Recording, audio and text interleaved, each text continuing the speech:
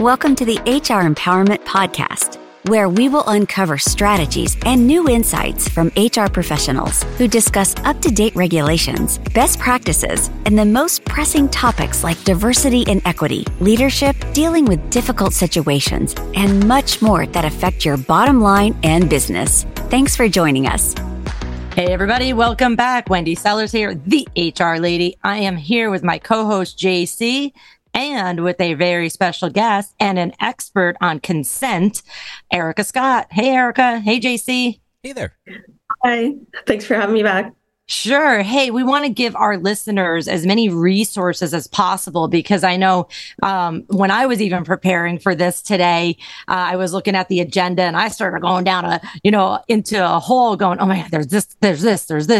But I feel like there's so many resources that are specifically aimed at children and youth, but we want them for the workplace. So how can you help our listeners out, and what advice can you give them to find resources that they might even have on their team or maybe through a vendor relationship?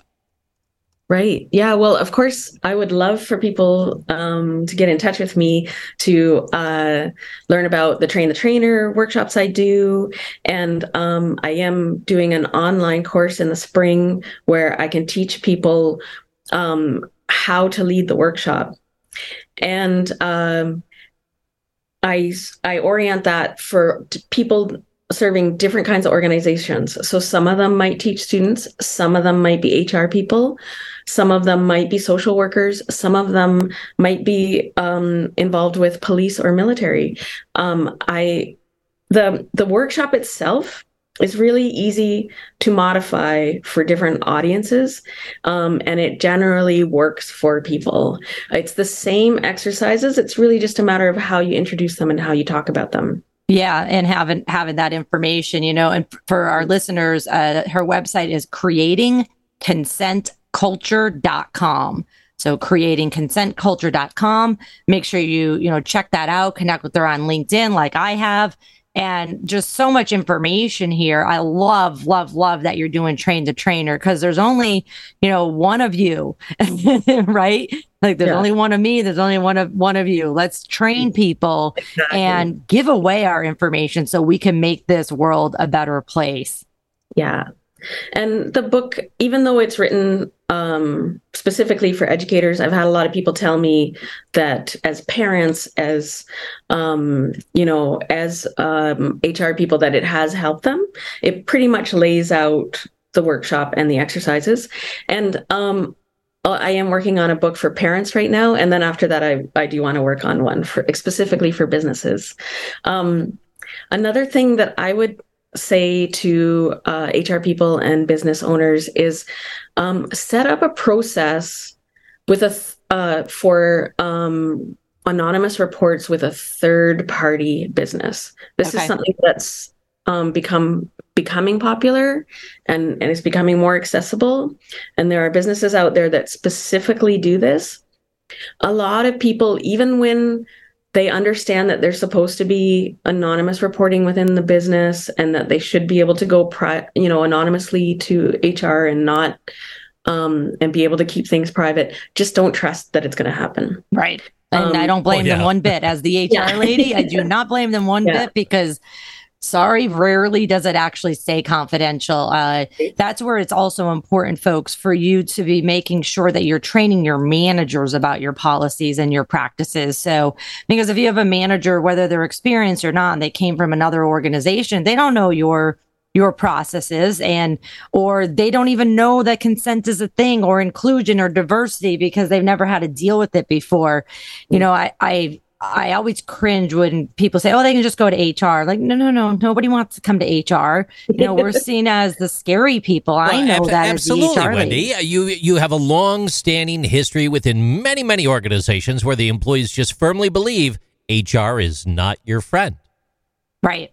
And so in order to make HR your friend, you have to allow people to consent and teach them and let them know that this is about you. This isn't about us.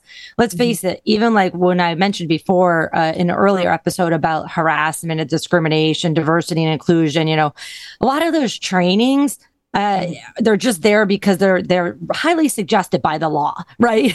Right. Exactly. They don't like, and then it's like the boringest training ever. Like, this is the law. And it's like, you could have just gave me that on a memo and I could have signed it. Let's make it something that's real. Why do we want to be inclusive? Why do we want diversity? Why do we want consent? Why do we want to improve communication, to act and to listen? These are the things that employees are going to get excited about. Otherwise, they get to that harassment. I'm just picking on that training because that's the one that most companies do just because they have to. And they're just like, ugh, really? This is not going to change anything. And we can do so much better than the bare legal minimum. Let's aim higher than that. Yes, much higher. Go ahead, JC. I got a question for Erica real quick. When we're thinking about specific methods in regards to fostering psychological safety at work, things that HR people could employ, just real quick, when we think about behavioral training, behavioral assessments, should employees receive special training or undergo those assessments in the workplace? Or do you have to create a specific environment first and lead up to something of that nature? I mean, I think that's a great idea to receive that training. But often the people that cause the most problems in a workplace can be very intelligent, very charming, and yet they're possibly a sociopath. Like, this is a myth that we need to bust, is that the creepy guy is totally obvious.